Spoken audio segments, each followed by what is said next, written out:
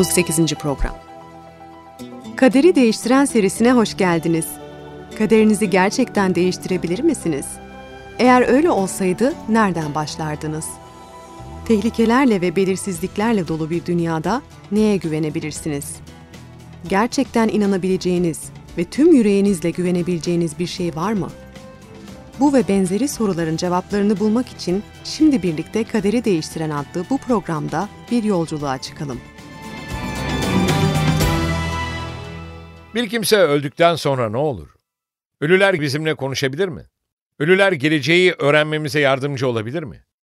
Bunlar önemli sorular. Yalnızca Allah'ın kutsal kitabının yanıtlayabileceği sorular. Bu programımızda geleceği öğrenmeyi son derece arzulayan ve bu amaçla ölü bir peygamberden yanıtlar almak üzere bir cadıya giden bir adamın deneyimine tanık olacağız. Onun böyle yapması doğru muydu? Kendisine faydası oldu mu yoksa zarar mı verdi? Daha önce hiç cinci hocaya gitmeyi düşündüyseniz ya da birinin kart falı, el falı ya da başka bir doğaüstü ilim yardımıyla geleceğinizi öğrenmenize yardımcı olmasını arzuladıysanız bu program tam size göre. İstanbul'da bir adamla karısı evlerinde bir seans düzenlediler. Satmak istedikleri bir arazileri vardı ve karar vermeden önce tavsiye almak istiyorlardı. Biraz konuşulduktan ve kart falı bakıldıktan sonra kır saçlı bir kadın olan hoca onlardan ölmüş biriyle görüşmek ya da konuşmak isteyip istemediklerini sordu. Satmak istedikleri arazi hakkında iyi bir haber almışlardı ve keyifleri yerindeydi. Bu nedenle kabul ettiler. Birlikte şarap içerken ölmüş olan sevilen bir komedyen aktörün ruhuyla konuşmanın eğlenceli olacağını düşündüler. Arkalarına yaslandılar. Şaraplarını yudumlarken hocanın ne yapabileceğini görmek için beklediler. Çok geçmeden aktörün ruhu masada onlarla birlikte oturuyor ve konuşuyordu. Böylesi ünlü bir kişiyi görme şansına hayret ettiklerini ve çok sevindiklerini söylemeye gerek yok. Hayaletin konuşmasını ve zeki esprilerini dinledikten sonra onun ölen komedyen olduğuna ikna oldular. Seans sona erdiğinde hocaya mutlulukla yüksek bir ücret ödediler. Ancak 2 hafta sonra ölen komedyenin eski siyah beyaz filmlerinden birini ailece izlerlerken 15 yaşındaki oğulları aniden korkunç sorunlar yaşamaya başladı. Gözleri istemsiz olarak yuvalarında dönmeye başladı. Terliyor ve sanki bir şey onu boğuyormuş gibi yerde yuvarlanıyordu.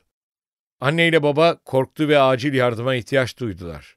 Çocuğun sorunuyla ailenin hocaya gidişi arasında bir ilişki olabilir miydi? Aileye gelince bir bağlantı olduğundan emindiler. Bu yaşanmış öykünün arka planındaki sahnelerde olan olayları anlamamıza yardımcı olması amacıyla hikmet için kutsal kitaba dönelim. Saul'un bilhassa uzun boylu ve yapılı olduğu için İsrail'e kral olarak seçildiğini hatırlarsanız. Fakat bu erkeksi özelliklerine rağmen özgüven eksikliği sorunu vardı. Kendisini küçük görmesi Saul'u kıskanç, çabuk kızan, aksi ve depresif bir hale getiriyordu. Örneğin Davut savaşçı Golyat'ı yenilgiye uğrattıktan sonra Saul'un büyük bir ulusal sorunu çözdüğü için bu gence minnettar olması gerekirdi. Aksine Saul Davut'u öldürmenin yollarını aramaya başladı. Saul'un karanlık ve depresif düşünce gidişatı sonunda onu kutsal kitabın kötü bir ruh dediği şeye karşı savunmasız bıraktı. 1. Samuel 18. bölüm 6'dan 12'ye kadar olan ayetleri okuyalım. Davut'un Filistli Golyat'ı öldürmesinden sonra askerler geri dönerken İsrail'in bütün kentlerinden gelen kadınlar tef ve çeşitli çalgılar çalarak sevinçli ezgiler söyleyip oynayarak Kral Saul'u karşılamaya çıktılar. Bir yandan oynuyor, bir yandan da şu ezgiyi söylüyorlardı. Saul binlercesini öldürdü, Davutsa 10 binlercesini. Bu sözlere gücenen Saul çok öfkelendi. Davut'a 10 binlercesini, bana ise ancak binlercesini verdiler. Artık kral olmaktan başka onun ne eksiği kaldı ki diye düşündü. Böylece o günden sonra Saul Davut'u kıskanmaya başladı. Ertesi gün Tanrı'nın gönderdiği kötü bir ruh Saul'un üzerine güçlü bir biçimde indi. Saul evinde sayıklamaya başladı. Davut her zamanki gibi yine lir çalıyordu. Saul'un elinde bir mızrak vardı. Davut'u vurup duvara çakacağım diye düşünerek mızrağı ona fırlattı. Ama Davut 2 kez ondan kurtuldu. Saul Davut'tan korkuyordu. Çünkü Rab Davut'laydı. Oysa kendisinden ayrılmıştı. Davut özellikle lir çalmada yetenekliydi. zamanının Orhan Gencebay'ı gibiydi. Kral Saul Davut'u kendisine dinlendirici müzik çalmakla görevlendirmişti. Böylece rahatlayarak kendisine musallat olan kötü ruhtan kurtulabiliyordu. Fakat Davut ne kadar çalarsa Saul o kadar aksi ve kızgın hale geliyordu. Öfkeden bunalmış ve kötü ruhun etkisi altında bulunan Saul, Davut'u bir kez değil 2 kez öldürmeye çalıştı. Her kötü ruhun hedefinin insanları bunaltarak mahvetmek olduğundan şüpheniz olmasın. Ayrıca Saul Davut'tan korkuyordu çünkü Rab Davut'taydı diyor. Saul dua ediyor, tapınağa gidiyor ve dindar bir adamın yapması gereken her şeyi yapıyordu. Fakat Saul'un kalbinde Allah yoktu ve bu nedenle korkuyordu. Saul 40 yıl boyunca bu korkunç nefret ve kaygıyla yaşadı. Bunlar sonunda onu deliliğe sürükledi. Burada 2 şeyi aklımızda tutalım. Birincisi, hayatınızda Allah yoksa korku dolu olursunuz. İkincisi, kalbe yakın tutulan nefret yalnızca onu tutan kişiye zarar verir. Saul'un durumunda bunların ikisi de gerçekleşti. Saul'un büyük düşmanı olan Filistliler büyük bir ordu toplamışlardı. Kutsal yazılar 1. Samuel 28:5 ayetinde Saul'un bu muazzam orduyu gördüğünde korkuyla titrediğini söylüyor. Dua etmeye başladı ancak Allah ona karşılık vermedi. Öyleyse Saul ne yapacaktı? Allah bu duaya hemen karşılık vermediğinde sabırlı olmalı, peygamberlerin yazılarını incelemeli ve daha fazla dua etmelisiniz. Saul ise bunun yerine korkusunun kendisine Allah'ın emirlerine doğrudan aykırı bir şey yaptırmasına izin verdi. Bunu 28. bölüm 7. ayette okuyabiliriz. Bunun üzerine Saul, görevlilerine bana bir cinci kadın bulun da varıp ona danışayım diye buyruk verdi. Görevliler, Endor'da bir cinci kadın var dediler. Bu Allah'ın halkı için meşru olarak belirttiği her şeye aykırıydı. Bir ebeveynin çocuğuna kibritlerle ya da tiner şişesiyle oynamamasını söylediği gibi Allah da kendi halkına cincilerle uğraşmamalarını bildirmişti. Bunu yasanın tekrarı 18. bölüm 10'dan 14'e kadar olan ayetlerde okuyalım.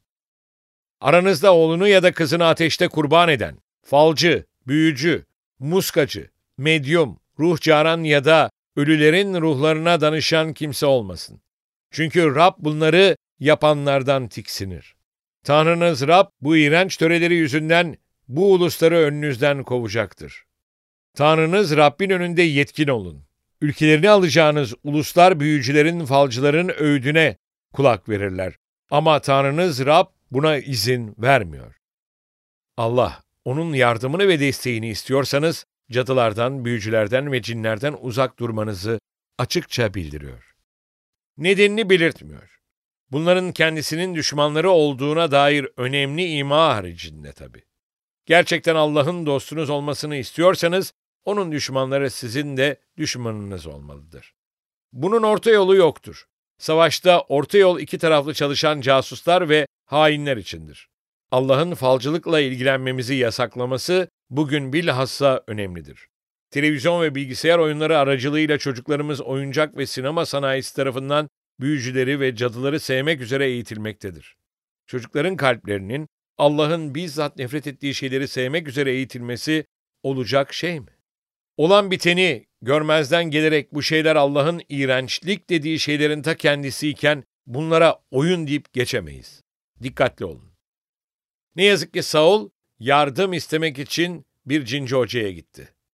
Bu davranış parasal sorunlarını çözmesi için mafyaya başvurmaya karar verdim demekten farksızdı. Tabii ki yardımcı olabilirler ancak bunun bir koşulu olacağından emin olabilirsiniz. Gerçek şu ki cinci hoca cinlerle çalışır ve cinlerin yalnızca bir gündemi vardır. Bizi korkunç bir sona götürünceye dek zihinlerimizle oynamak.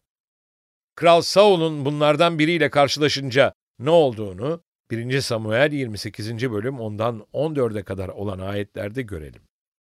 Saul yaşayan Rabbin adıyla derim ki bundan sana bir kötülük gelmeyecek diye ant içti. Bunun üzerine kadın sana kimi çağırayım diye sordu. Saul bana Samuel'i çağır dedi. Kadın Samuel'i görünce çığlık atarak sen Saul'sun. Neden beni kandırdın dedi. Kral ona korkma dedi. Ne görüyorsun? Kadın yerin altından çıkan bir ilah görüyorum diye karşılık verdi. Saul neye benziyor diye sordu. Kadın cübbe giymiş yaşlı bir adam yukarıya çıkıyor dedi. O zaman Saul onun Samuel olduğunu anladı. eğilip yüzüstü yere kapandı. Burada hikayeye ara vererek Kral Saul'un gördüğünün gerçekte Samuel peygamber olmadığını belirtelim. Programın başındaki öyküde de ailenin gördüğü kişi gerçekten ölmüş olan aktör değildi. Kutsal kitap bize Süleyman'ın yazmış olduğu Vaiz Kitapçığı'nın 9. bölümünün 5. ve 6. ayetlerinde şöyle der. Çünkü yaşayanlar öleceğini biliyor ama ölüler hiçbir şey bilmiyor. Onlar için artık ödül yoktur. Anıları bile unutulmuştur. Sevgileri, nefretleri, kıskançlıkları çoktan bitmiştir. Güneşin altında yapılanlardan bir daha payları olmayacaktır. Ölüler hiçbir şey bilmezler ve hisleri yoktur. Ölüler arasından çağrılamazlar ve kesinlikle konuşamazlar.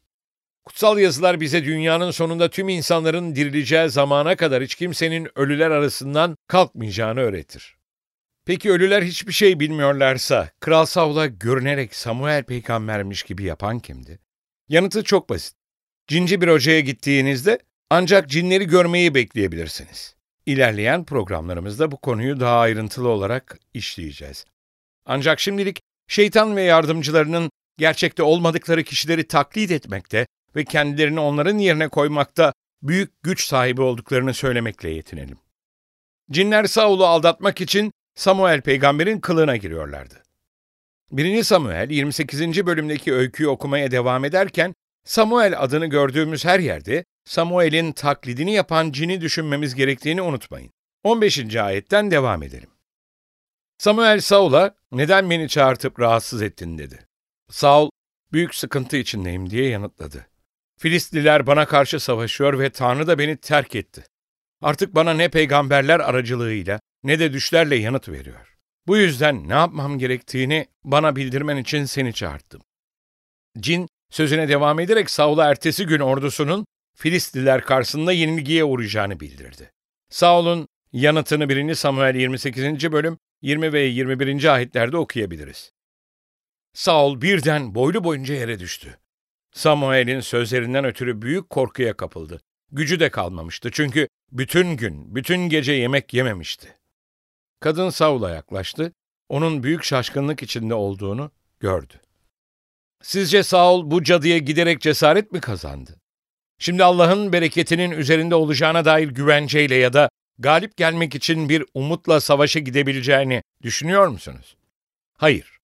Cinin sözleri onu daha da sıkıntıya soktu. Kaç kişi aynı hatayı yaparak ve cesaretinin artmasına yardımcı olacağını düşünerek falcılara gider. Böylece Saul'un yılgınlığı daha da büyüdü ve önderlik etme yetisi köreldi. Bunlar astrolojiyle, el falıyla ve tarot kartlarıyla ilgilenmenin olumsuz sonuçlarıdır. Tüm bu sanatların karanlık amacı, insanların zihinlerine sahte bir kader duygusunun tohumlarını sağlam bir şekilde yerleştirerek, onları o kaderin kaçınılmaz olduğuna inandırmaktır. Tabii ki cinler bir süre için insanı mutlu ve romantik sözlerin tatlılığıyla yönlendirecektir. Fakat sonuç aynıdır: kargaşa ve ölüm. Ertesi gün ordular kalabalık bir şekilde toplandılar. Kutsal yazılar Saul'un başına gelenleri 1. Samuel 31. bölüm 3'ten 5'e kadar olan ayetlerde ayrıntılı bir şekilde anlatıyor.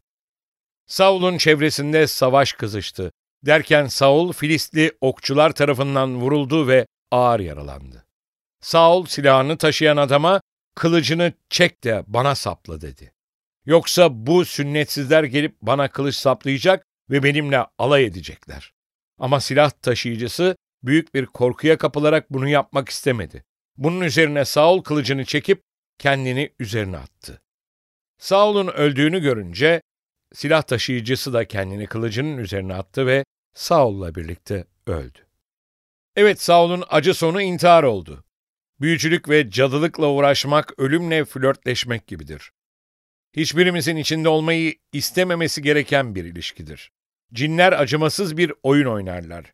Bir veya iki kez iyilik ederek insanları yönlendirmeyi severler. Fakat üçüncüsünün sefaletle sonuçlanacağından emin olabilirsiniz. Kullandıkları yöntem, geçenlerde meydana gelen bir olayı hatırlattı. Ege sahilinde turistik bir kasabada bir pidecinin paraya çok ihtiyacı vardı. Düşüncesizce yüksek fiyatlı bir Audi'yi krediyle almıştı. İlk hafta dolmadan daha sigorta bile yaptırmadan başka bir araca çarptı. Diğer sürücüye yaptığı ödemeler elini gerçekten çok daralttı.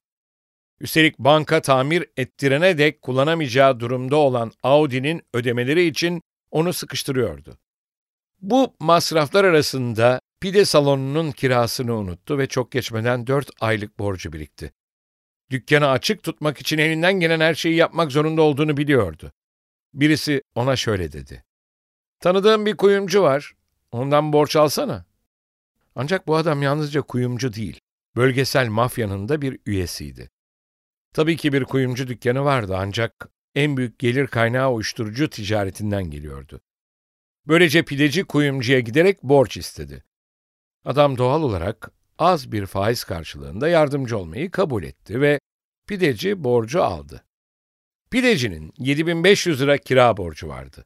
Bu miktar mafya adamı için hiçbir şey değildi. Fakat pidecinin borcu 3 ay içinde 2 misli olarak geri ödemesi gerekiyordu. Pideci artık boğazına kadar batmıştı. 90 gün rüzgar gibi geçti. Kuyumcu bir hafta içinde 2 kez gelerek parasını istedi. Pideci kendi kendine düşünüyordu: "Herhalde biraz daha zamanım vardır. Beni öldürürlerse parayı hiç alamazlar. Ayrıca hiç kimse 7.500 lira için adam öldürmez." Ancak bilmediği, kendisine araç için kredi veren bankacının da mafyaya 450.000 lira borcu olduğuydu. Mafya bankacıyı korkutmak için bir örnek arıyordu. Bu nedenle ona pidecinin kendilerine olan borcundan bahsettiler. Bankacı birkaç gün sonra pidecinin öldürüldüğünü öğrendi. Cinler şeytanın mafyasıdır. Onlar pis ve tehlikelidirler. Sizi yönlendirecekleri yol ölüme götürür. Onları sinemada, televizyonda ve video oyunlarında izleyerek ağlarına takılma riskine girmeyin. Allah onları kendi hallerine bırakmanızı ve onların korkunç işçilerini, cadıları, büyücüleri, astrologları ve el falı bakıcıları ziyaret etmemenizi söylüyor. Evrenin yaratıcısı yardımınıza koşabilecekken neden şeytana gitmek isteyesiniz? Gerçekten arzu ettiğiniz şeyi size yalnızca Allah verebilir.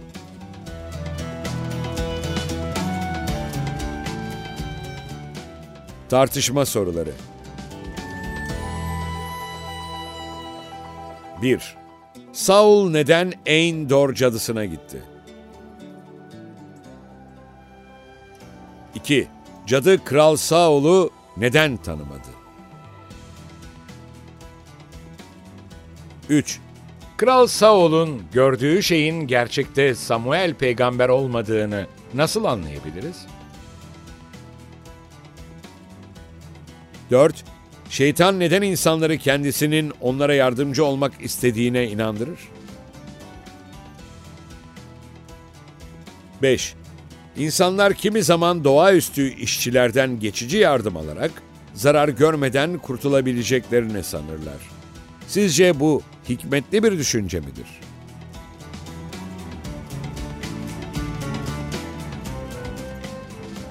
Sevgili dinleyiciler, bu programda Allah'ın halkının büyücülerle, falcılarla, astrologlarla, el falcılarıyla, tarot kartı okuyucularıyla ve medyumlarla hiçbir koşul altında ilgisi olmaması gerektiğini öğrendik. Bir sonraki programa da katılacağınızı umuyoruz. O programda Allah'ın en korkunç günahları dahi eğer onları itiraf edip bırakır ve tövbe edip günahtan dönersek affedebileceğini öğreneceğiz. Bununla beraber sadece yüzeysel bir itirafın ya da günahlarımızı saklamaya veya mazur göstermeye çalışmamızın Allah tarafından asla kabul edilmeyeceğini göreceğiz. Kaderi değiştiren deneyimine internet üzerinden katılmak isterseniz www.kaderideistiren.com adresini ziyaret ederek bizlere ulaşabilirsiniz. Tekrar buluşuncaya dek Rabbin kutsal yazılardaki bu vaadiyle huzurlarınızdan ayrılıyoruz. Çünkü sizin için düşündüğüm tasarıları biliyorum, diyor Rab. Kötü tasarılar değil, size umutlu bir gelecek sağlayan esenlik tasarıları bunlar.